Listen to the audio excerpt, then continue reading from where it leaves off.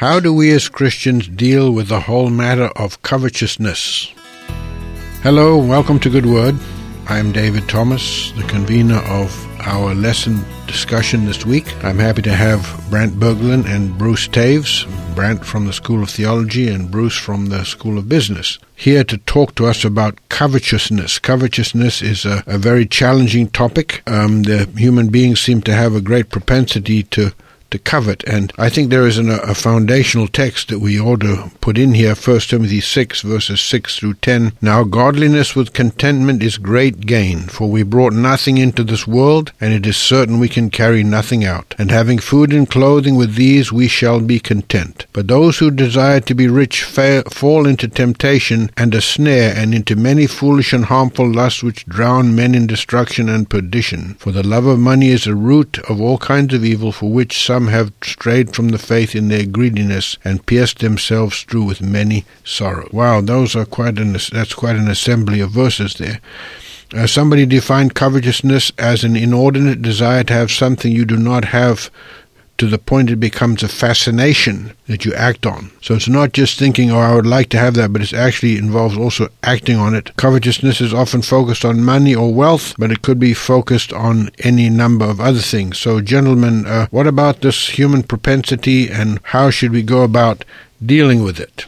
Any ideas? There are a lot of things in life that I want, and some of them are basic necessities, and I'm hoping the word covetousness doesn't apply consistently to that. If I'm thirsty and I want a drink of water, is that coveting? Or at what point is it beyond the needs that I have? And how I even define my needs can sometimes be interesting, right? What is a need and what is a want, and that line between them? And is it wrong to want things? I'm not answering the question. You're posing it again. Posing more.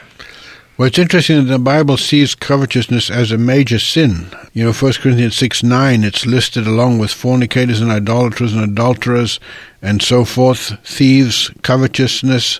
They're the covetous, the drunkards, the revilers, extortioners. They won't inherit the kingdom of God. But I don't think covetousness applies to wanting necessary things. Would you agree? I think the advertising industry is a interesting illustration, where we receive hundreds of messages a day, threefold from what we received 40 years ago. Really? And each message says that we won't be content until we have whatever they offer. So if you use our product, you will have beautiful skin and hair, and you'll have chiseled abs and a beautiful smile.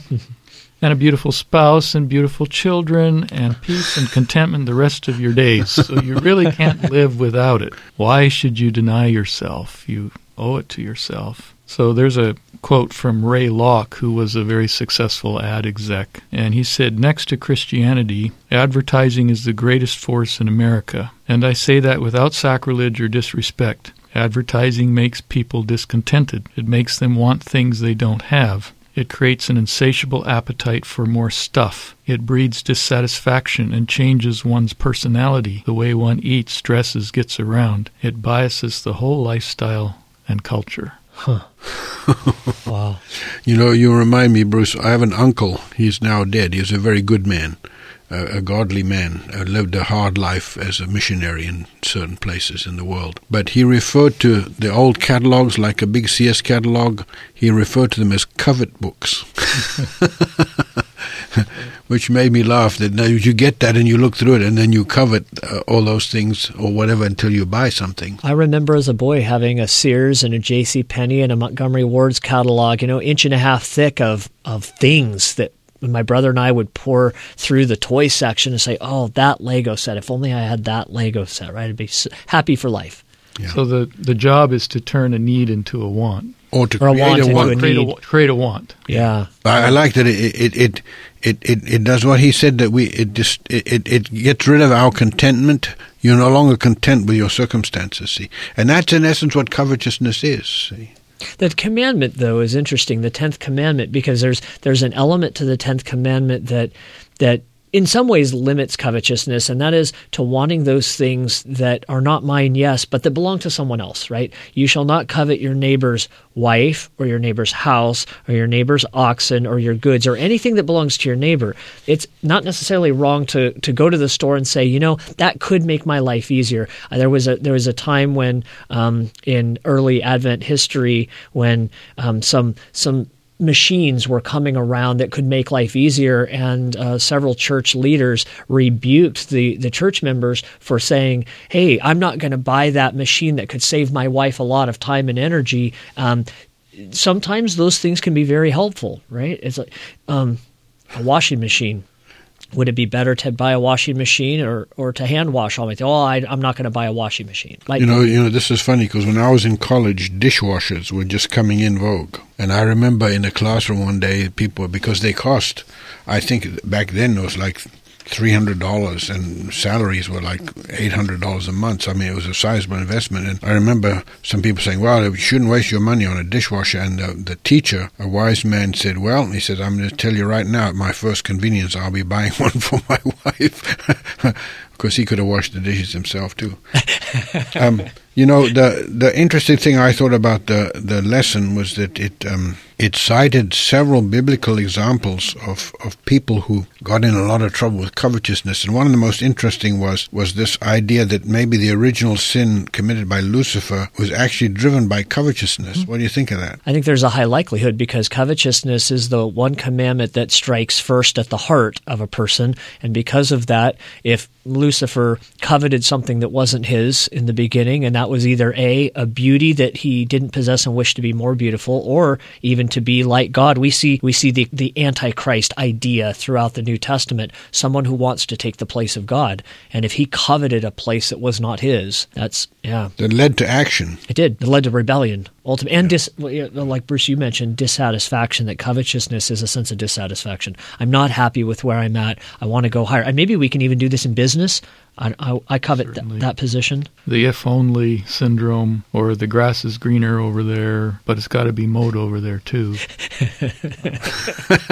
If the grass is greener, you got more work ahead of you. You know, another story in the Bible that's very prominent is the story of Achan. I mean, that's a well-known story where after the battle at Jericho, wasn't it Jericho? I didn't write that down. That they gathered the spoils of war, which they were told not to keep. And his eye fell on some Babylonian garments which were fashionable, and so he took them home. And a big hunk of gold. Yeah. But it's interesting to me that he buried them under the tent. I don't know what a garment looks like after you're buried in the ground. And yet this becomes a big incident in the life of the community, right? They suffer defeat in the next battle because of this, and of course the whole idea of casting lots finally selects Achan, and he confesses to his doing. But this is a case of covetousness, right? It makes me think about Adam and Eve, and Eve in the Garden of Eden with the serpent. The serpent was the first great false advertiser, wasn't he? I mean, he created in her a desire for something that she didn't need, shouldn't have had, and said, look, your life will be better if you have this. Look at me. Look how wise I am. And then she reached out and took it. Wow, yeah. That speaks volume. I guess I've never thought about Genesis from that perspective. Bruce, you're saying, you studied the Bible. You should have come to this conclusion a long time ago, maybe. Of course, there's a story of Judas. Isn't that an element of covetousness? Although I don't think it's quite as prominent as, say, Achan was. And maybe the most remarkable of all of them was Ananias and Sapphira. Yeah, it led them to renege on their commitments to God. Oh. Yeah. And one problem with covetousness is that you will never reach a level where you're satisfied. Rockefeller was once asked, how much money does it take to satisfy? And he said, a little more than you have. And another definition was $100 more than your brother-in-law, or something along that line. And so I think it really comes down to being content with what you have. I love what Paul says in Philippians 4. I'm not complaining, because over the years I've learned to be content in whatever situation I find myself. I know from experience what it's like to be in extreme need, and also what it's like to have more than I need. I've learned the secret of being content wherever I am, whether I'm hungry or well-fed, whether I have little or much. Now, people will say that leads to mediocrity. being content, that you have to have a drive, you have to be going somewhere. Well, I suppose it could in some situations, but it's more an attitude of being grateful in your circumstance or regardless of your circumstance. But it also presumes that you have somewhat of an otherworldly focus, where the primary issues of life are not your circumstances here, but what you're accomplishing in anticipation of the kingdom. Yeah. And I think that's what drove the Apostle Paul. Well, and Paul does add, he says, I've learned the secret of being content in all circumstances, whether in want or in wealth. Yeah. So apparently he's not castigating the rich side either. No. He's just saying, I know the secret of contentment. And that's, I don't look at riches as a means to, or as an end in itself. So what's the cure for covetousness? To realize that this life is not all there is? Well, I think it comes back to what we talked about with giving away like the rich young ruler was not able to do that, and right. But to break that power that things can have over us, just give it away. Yeah, and an otherworldly focus is the only thing that'll do that. When you realize that there is an eternity and a God, then your life is lived in very different parameters than if you think you're there all on your own. And in your prayer life, ask God to reveal to you where your desires go astray from His, asking His desires to lead us. Yeah. Praying is dangerous, you know. You got Daniel in prison. Downright life-changing. In a lion's den. Yep. Well, thank you, gentlemen. Covetousness is a big deal, and I think it's something that we have to war against, and I like the solution of not only focusing on eternity, but giving it away to break that power. Mm-hmm. Giving it away. So, well, Brent and Bruce, thank you very much for your contributions to the discussion this week. My thanks to our engineer for her work, and my thanks to those of you who listened to The Good Word. And I know some of you are far away from us, but for The Good Word, I'm Dave Thomas. You've been listening to Good Word, a production of the School of Theology at Walla Walla University and KGTS-FM. To order a copy of today's broadcast, you can call 509-527-2194. Thanks for listening, and we'll be here next week at this time with Good Word.